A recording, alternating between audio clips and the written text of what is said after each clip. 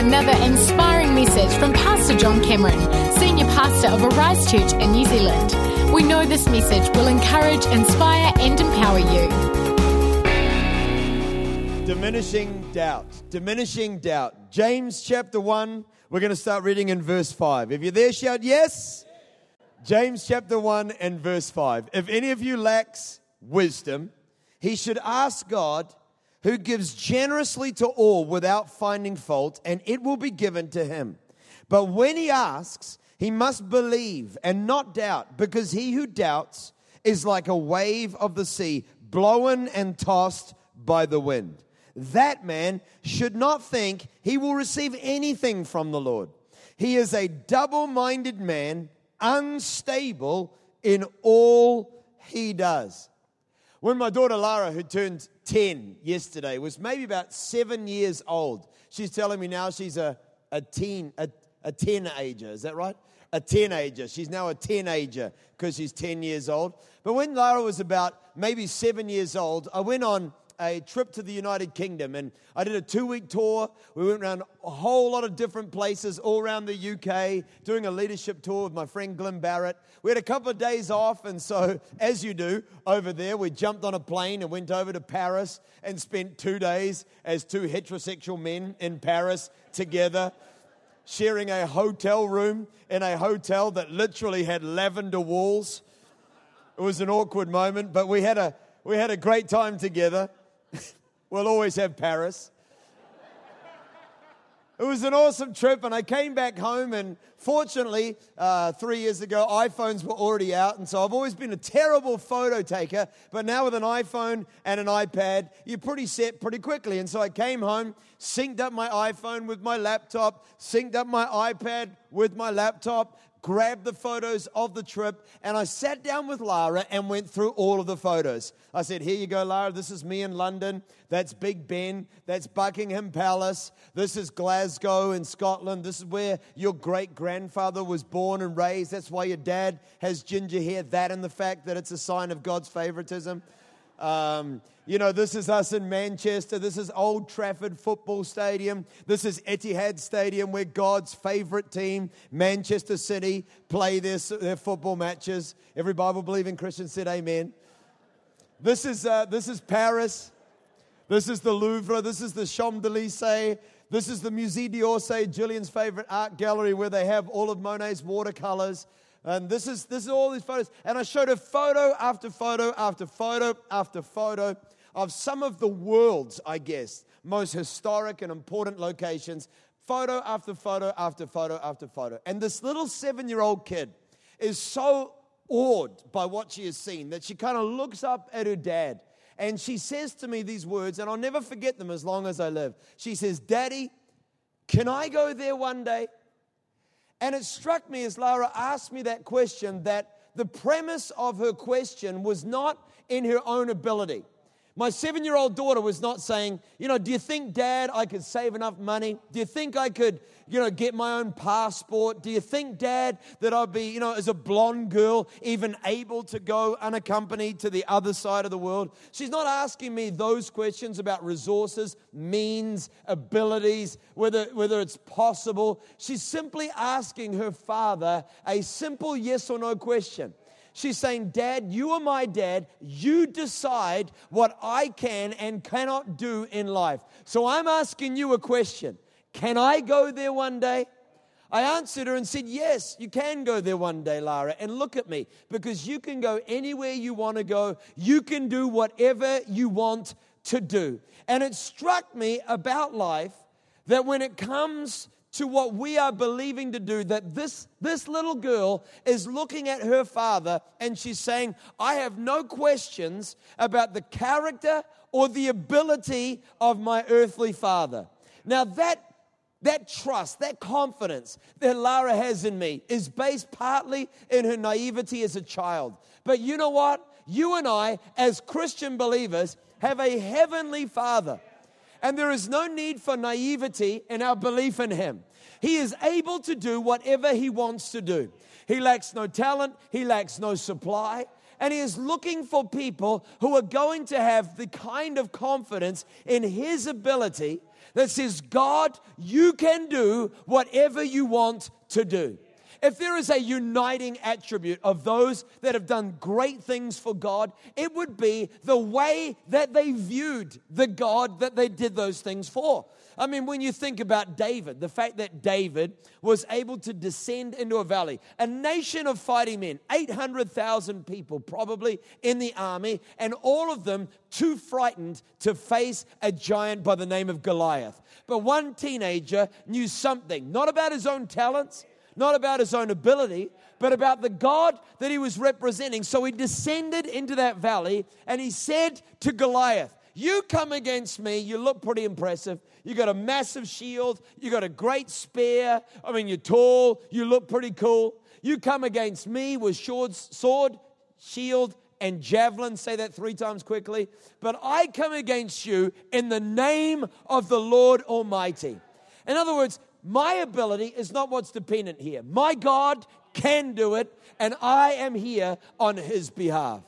Elisha walks up to the waters with Elijah's cloak in his hand. And at the opening hours of his journey as Israel's prophet, he lifts the cloak to the sky and he says, where now is the Lord God of Elisha? And he struck the waters and they parted. Not because Elisha was mighty, but because of the God that he was representing. And for you and me, in our lives, it seems to me that everything about the way we live is going to come back to the appreciation we have of the ability and of the character of the God that we are worshiping. This passage this morning is an amazing passage, and it jumps off in verse 5, and it says about a problem. It says, if any of us lacks wisdom. It begins with a lack, with a problem. And it says, if any of us lacks wisdom, let him ask of God. In other words, the first point we should go to when something's not going right in our lives is to our God. And the reason for that is because whatever we are lacking, our God is our supply. Can somebody shout yeah in this room? You could try. Can anybody shout yeah in this room? Coming across the bleachers, across the section of people across, behind the camera guys. Can I get a yes from up there? That was pretty convincing, actually. That was very impressive. I think they might even be louder than the floor section this morning. Floor section, can I get a yes from you guys? Yes!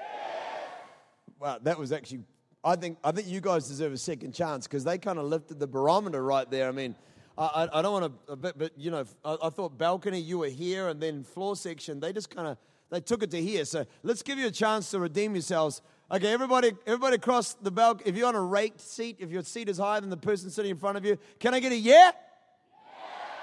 Oh, man, I'm telling you, it's hard to decide who the winner is this morning. But whatever we are lacking, God is our supply. Okay, the floor definitely won then. I'm just saying, they were quicker with it, Whatever we are lacking, God is our supply. Okay, that's good. We're into it now. The Bible says, my God shall supply all your needs according to His riches that are in glory. Again, our confidence in God's ability to supply is not based on how desperate our situation is, but based in the fact that His ability to supply is limited according to His riches that are in glory. And because His resources, His riches are infinite, His supply is limitless. So it doesn't matter what's going on in my life, what I am lacking. When somebody is lacking something, if you lack wisdom, let them ask of God. Let them ask, because God has the ability to meet whatever need we have in our lives. Can you get an amen to that one? Let them ask of God, who gives to all generously without finding fault. Man, that is one of the most encouraging phrases in all of the Scripture. Who gives to all. Who gives to all. In other words, He gives to everybody. He's not a respecter of persons. He doesn't have a precious few that He wants to help out, and a lot of people who should just, really have no confidence in whether God cares about them or not.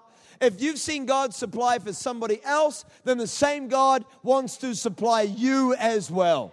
Who gives to all. He gives to everybody. He's not a regarder of an individual. He has no special few who can be confident in his provision and others who should doubt it. What he's done for one, he wants to do for all. Amen?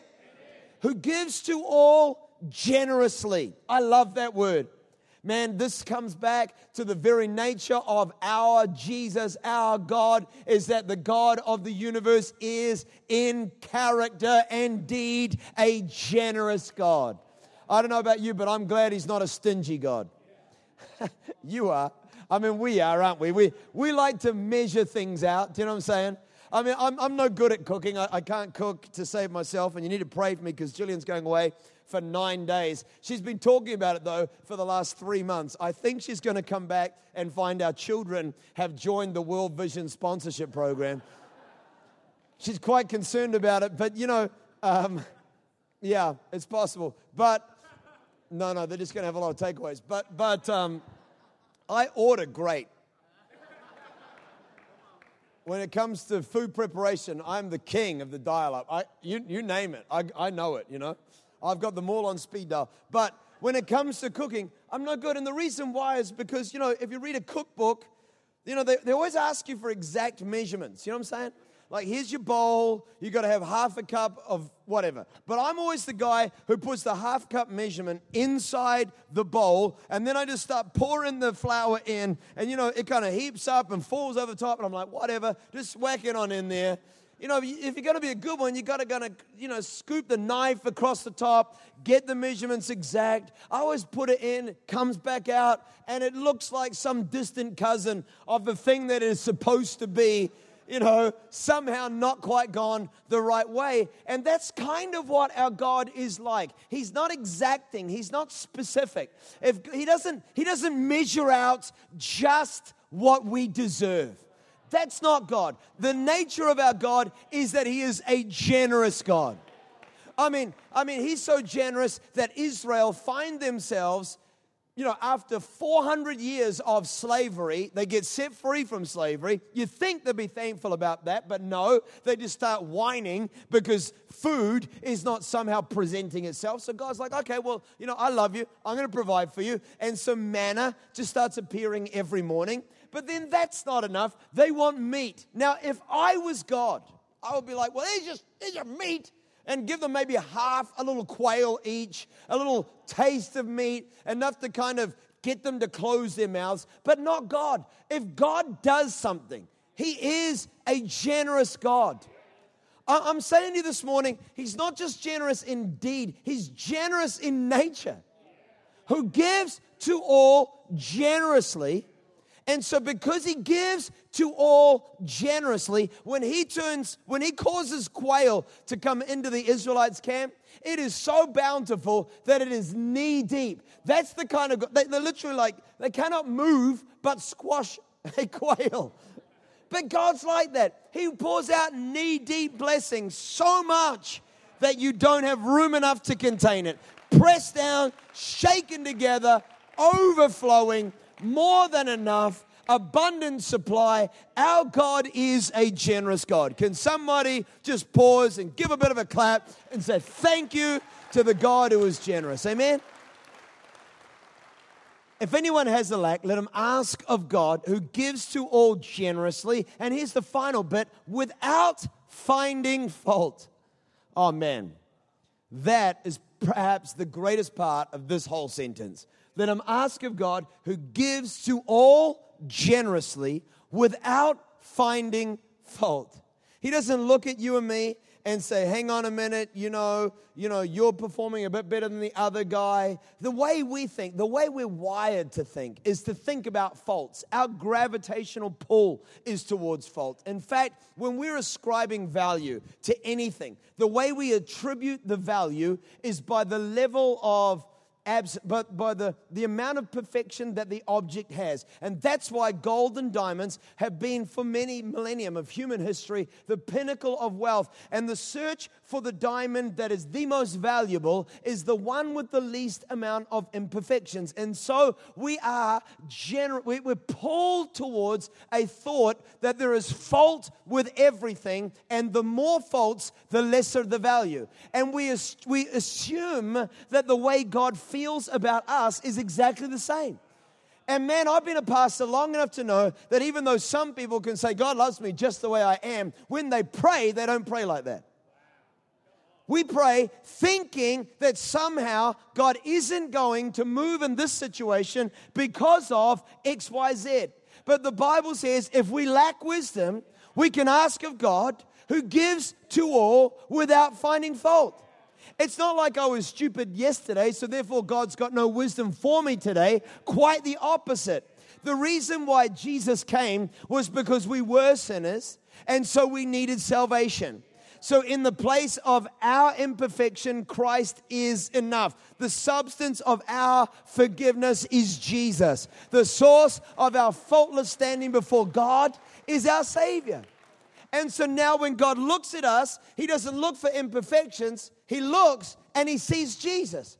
So when we pray, we come to the God who gives to all generously, seeing only Jesus, says there is no reason that I wouldn't pour that kind of blessing back into your life. Wow, I don't know about you, but I'm so encouraged by that. But then the second part of this passage, and the crux, I guess, of this message, is the next phrase that says, but when he prays, he must believe and not doubt. He must believe and not doubt. And this is the key to our passage. The Bible is saying, if you've got a lack, you can ask of God. We got this right. He gives to all generously. He doesn't find fault. But when you pray, you better believe that He answers and not doubt. Because a half of our answered prayer comes from the nature of the God that we're praying to. Like Lara asks her dad, Dad, can I go there one day? Her ask is really an ask of whether I can do it and I want to do it. The other half, for her willingness to receive my yes as a yes and my no as a no, is her belief in whether I am true to my word. And the Bible's saying when we ask of God, let's list it out. If you've got a lack, ask God, who gives to all, every single one of us, generously, over and abundant, without finding fault. But if we doubt whether He's going to do it or not, then the Bible says even though God can do it, He is limited by the willingness or our ability to trust in His power to move on our behalf. Doubt in the heart of the asker will disqualify the premise of the promise. In other words, we have a reason to doubt our ability. We have a reason to doubt our character. But we have no reason to doubt the ability or the character of the God that we worship. If we do this, then we take God and we diminish down His ability to move on our behalf in our situation. It is the power of diminishing doubt. When doubt is found in the heart of a believer, it is not doubt. Not doubt meaning that our faith is lacking in our faith. And this, I guess, is the confusing part for so many believers when we live in our time. I'm a Pentecostal Christian, born and raised a promised, believing, faith person from the time I came into this world. I grew up sleeping in sleeping bag under church rows, hearing that God can do it, that God is big, He heals, He prospers, He restores. But the truth is, church, our faith is not in faith. If our faith is in faith, then David's got a lot of faith, and someone else doesn't. I'm trying to think of a name that's not on the front row, but you know what I'm saying? It's hard to. But Sarah's got a lot of faith, and Sally has none. That kind of scenario. It's not about that. Our faith is not in faith. Our faith is in God. So the Bible says, when you ask, do not doubt. Because it's saying the God that you're praying to, when you have a lack, pray to God because He answers. He gives to all generously without finding fault. But if you doubt, not you, if you doubt Him. See, Lara's ability to receive my promise that she will go there one day comes only back to her trust in my word and in my ability. Now, I'm human, so she probably has a reason to doubt me, but we have no reason to doubt our Jesus. Because He has the power to do what He has promised. When we doubt, we are allowing something untrue about God to influence the way that we live our lives. And that is the diminishing effect of our doubts. It takes the God that we worship and it reduces down His ability to move in our situation. And make no mistake, the devil would love for every person in this room to believe something wrong about God. And it's true, isn't it, that the effects of our doubt are evidenced in the way that our lives get lived. Because the Bible goes on and says, if you want your prayers answered, ask in faith. And do not doubt, because he who doubts is like a wave of the sea driven and tossed by the wind. Now, if you wanted to describe a nightmare scenario for me, that verse has got it. A wave of the sea driven and tossed by the wind. I fly in airplanes all the time, nearly every single week of my life. The other day, Levi and I were on a plane, and I woke up in the middle of the night on this flight, and I looked at my television screen in front of me, and it literally said that we were in the air above Afghanistan. I mean, who does that? I mean, you know, we just had this whole Malaysia flight thing. I'm on a plane from Singapore, and I know Singaporeans might be upset, but they are neighboring countries. And so here I am on a flight in the middle of the night. I wake up, and we're in the air over,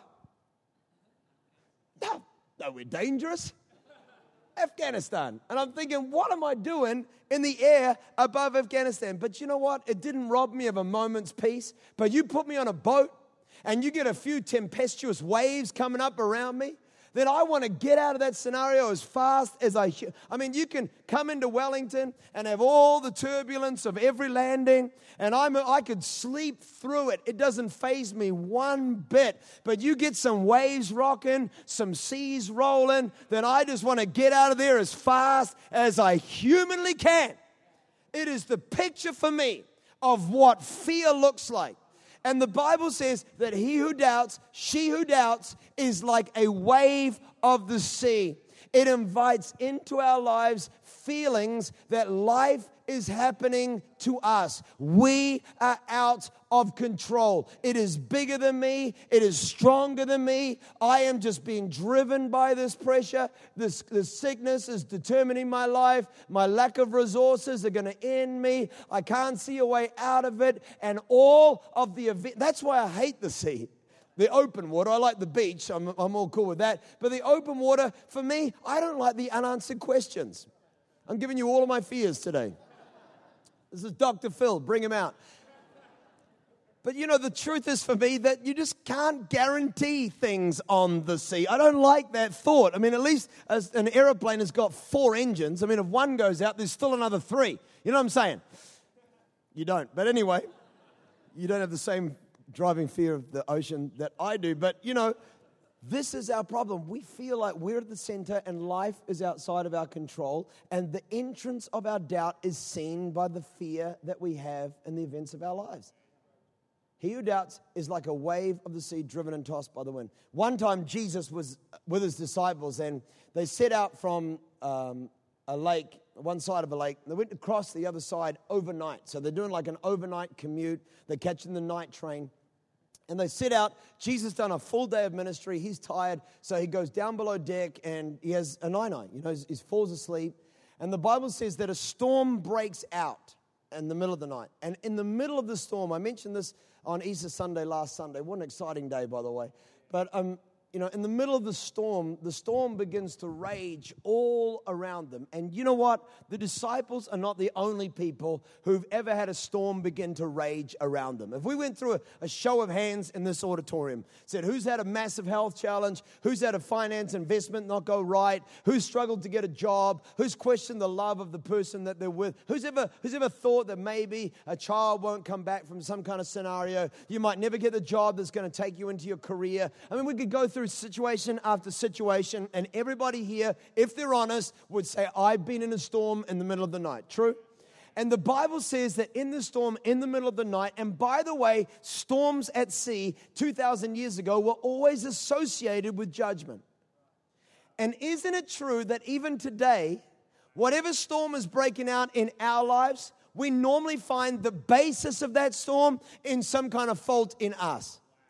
I've been pastorally looking after people for 20-something years of my life, 23 years of my life, and I'm here to tell you that when people go through hell and high water, the question they want clarified is it because of X, Y, Z? I did this when I was younger. Is that why I'm going through what I'm going through now? And it's our default. And these disciples in the middle of the storm, in the middle of the night, are going just like when Jonah was in a boat, heading to Nineveh, storm breaks out, and they're like, where is the sin on this boat? The disciples are saying, oh my gosh, where is God? What's going on with the storm? Have we somehow disappointed him? Why has this wrath come upon us? Why are we in the middle of the storm? And you can't live there too long before you begin to attribute that lack of plain sailing to something about the God who we feel allowed us to be in the middle of what we're in. And so Jesus is down below deck. He's asleep. Why? Because you will always be able to sleep through what you have no fear over. The thing that robs us of sleep is the thing that we are fearful of. And so Jesus got no fear. He's asleep. The disciples are freaking out. And then they're like, we're not that bad. We're not really that awful. Why would God allow us to go through this? And so they march down below deck and they say, Jesus, do you not care? See, that's probably the center of our deal, isn't it? Why would you let me? Why did my sibling die? Why have I been through this mess? Why is my business struggling? Why have I got this health challenge? Don't you care? And the Bible says Jesus comes up above deck. He speaks to the storm and he says, peace, be still. And then he says this, why did you doubt? See, the center of our doubt, oh, you have little faith. Why did you doubt? The center of our doubt is not found. Jesus is not saying, hey, why didn't you guys use your faith? Oh, you have little faith. Why? He's not saying, why did you not use your faith to calm that storm? He's saying, why did you doubt that I would care about you in the middle? Why did you not care? He's challenging, do you not care? Why? They said to him, Jesus, don't you care that we're going to drown? And Jesus says, why did you doubt that I care about you?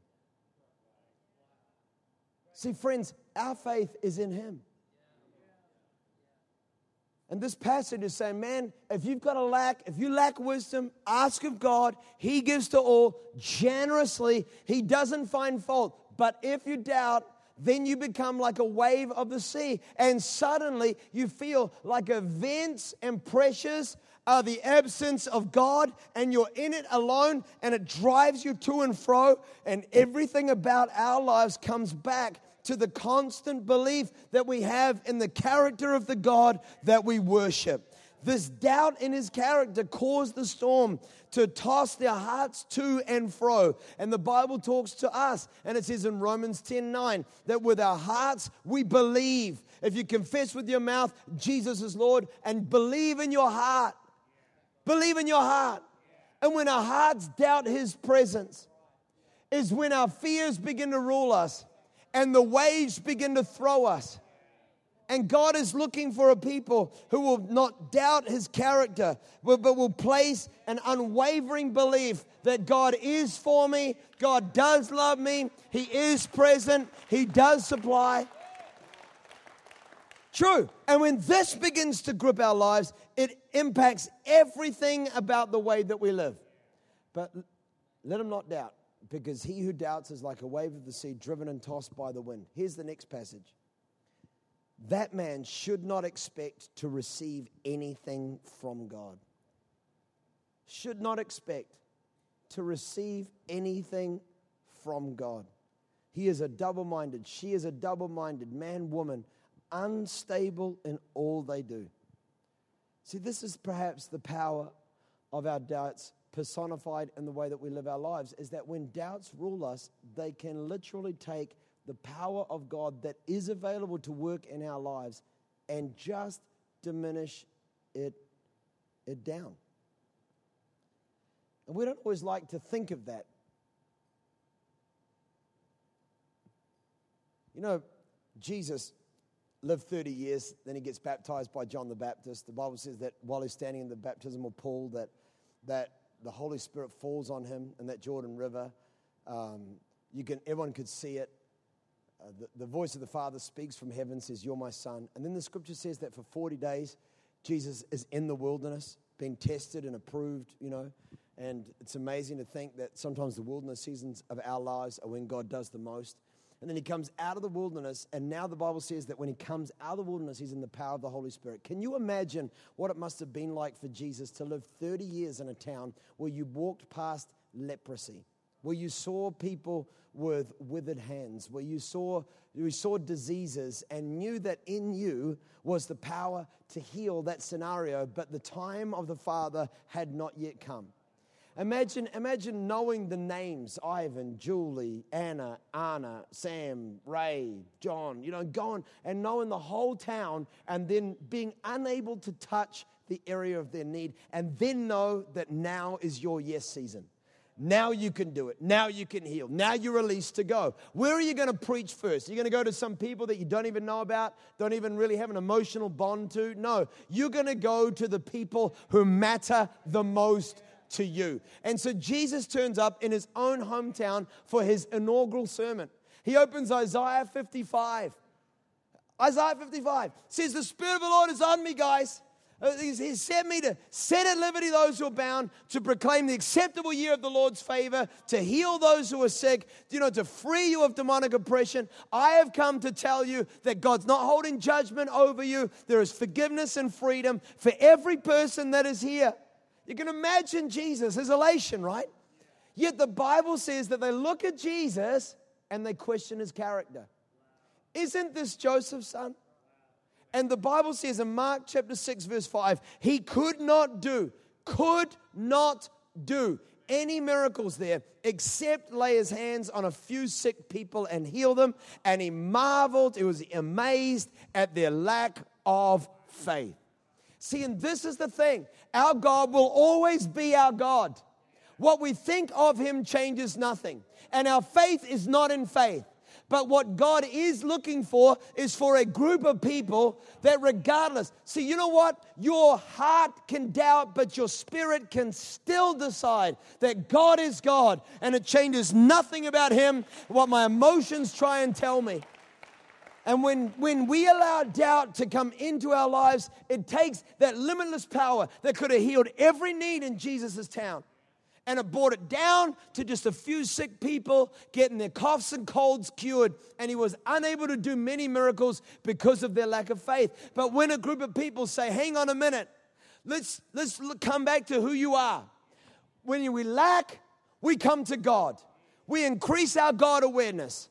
And the reason why we increase our God awareness is because he gives to all, and his ability to give knows no limits because he is supplied by the abundance of heaven. He gives to all generously, meaning that his supply will not even be exact, but will be over and above what I should reasonably expect. And he finds no fault in the person who is asking for it. So if that's our God, then no matter what we face in life, we've got to come to him expecting that he's going to help us no matter what we face in any situation of our lives. But he needs a heart that will believe. The band are going to come and join me up on stage. Let me tell you a few stories. I mean, how about the one where Lazarus dies? Martha, Mary, and Lazarus, 3 siblings. Martha, There must have been some kind of a widow situation with Martha, combined with the fact that mum and dad had passed away. So Martha is now the pseudo-parental figure, and she's also the one who seems to be the lead among the three. And her younger brother, who's kind of like her oldest child, gets sick. And so she sends word to Jesus, who knew Lazarus, and says, Jesus, would you come and heal him? Okay. Jesus doesn't arrive, and Lazarus dies.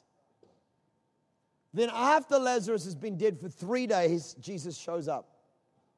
And sometimes in our lives, we are exactly like Martha. The disciples are saying, don't you care? And Martha says, if you had been here, my brother would not have died. I reckon there's a lot of people in this room who know how Martha felt. If you had got here earlier, if you were involved, if you cared. See, everything comes back to God is always who God is. But the devil's desire is for you and I to trade the truth about his character for something lesser than. To make him judgmental, absent, exacting, revengeful, not present, uncaring, not desiring to move. This is not true about God. He is always able, always present, always wants to move, never lacks in his ability. He is always there. Martha says, if you'd been here, he wouldn't have died. Jesus says, in fact, let me read it to you. Jesus said, your brother will rise again. And Martha answered and said, I know he will rise again in the resurrection at the last day. And Jesus said to her, I am the resurrection. Do you see that? He's saying, who am I? Who am I? Not faith in faith, faith in me. I am the resurrection. I am the life. Whoever believes in me will live even though he dies. And whoever lives and believes in me will never die. Here it is. Do you believe this? This brings us back. Do you know, perhaps, I haven't done an exact study on this, but I've read the Gospels a lot of times. I reckon possibly that one of the most frequently asked questions Jesus asked of people was, do you believe? Do you believe? Do you believe this, Martha? She said, you are the Christ. You are the Son of the living God. And Lazarus came from the tomb that day. And when doubt does not diminish God, when we say no to the diminishing influence of our doubts and say yes to that voice of faith, he who comes to God, Hebrews 11:6, must believe that he exists and that he rewards those who diligently seek him. In other words, all our supply is in him. But we must not only believe that he is a God, but that he is a God who rewards. If you lack, ask of God, who gives to all generously and doesn't find fault. But if we doubt, we can take the God who rewards, the God who answers, the God who is generous, and we can just lift off. I'll close with a story. Two blind men, Jesus was staying in a home, and he walks out the door one morning, and these two blind men start following him. They've been stalking Jesus. They were stalkers. And they're shouting, Jesus, Son of David, have mercy on me. Jesus, Son of David, have mercy on me. I don't know what's going on. Maybe people are pushing them away. Maybe people are kind of ignoring them, just kind of hoping that they're going to drift away. But they don't. The whole day they follow Jesus. Jesus, Son of David, have mercy on me. Well, we could preach another sermon about why Jesus waited the day. Sometimes we've been crying out and we're like, well, you know, I asked you once. It changes nothing about who he is. How long the answers change nothing about who he is. And after a day of futile searching and asking, Jesus just walks back into the house. And then he says, let those two guys in. Your day's coming. They stand in front of Jesus. They can't see him. And they says, what do you want? They said, we want our sight. And Jesus asked them a crazy question. He says, "Do you believe that I'm able to do this?" "Yes, Lord," they replied. Jesus answered in the Message translation, and he said, "Then become what you believe." See, our whole Christian journey is about who God is and becoming more like him. And when our faith is not in faith, when our faith is in him, then no matter what good, no matter what bad, at the end of it all, we become more like Jesus, and his power is more at work within our lives. I mean, man, we could go on. I've got so much more. Abraham. God Isaac, then God asked him to lay it down. But then out of laying it down, he discovered the God who provides. Shadrach, Meshach, and Abednego said, we believe he's good. He's going to help us. He didn't. He threw them in the furnace. But then he turned up in the furnace. And it doesn't matter when he answers. God just wants us, when it looks like he's answering, when it looks like he's not answering, to always admit that he never changed. That is what God's looking for from us. And never let diminishing doubt take our Jesus and shrink him down to something less than what he really is. Because our doubts attack the character of the God we worship. And I believe this morning that God is here for every heart, for every life, for you and for me, that we would give him his rightful place in our hearts and our lives as we worship him. Can you stand to your feet together with me this morning? If you would like to find out more about Arise Church and John Cameron, go to arise.org.nz or follow them on Twitter @JohnCameronNZ and @Arise Church.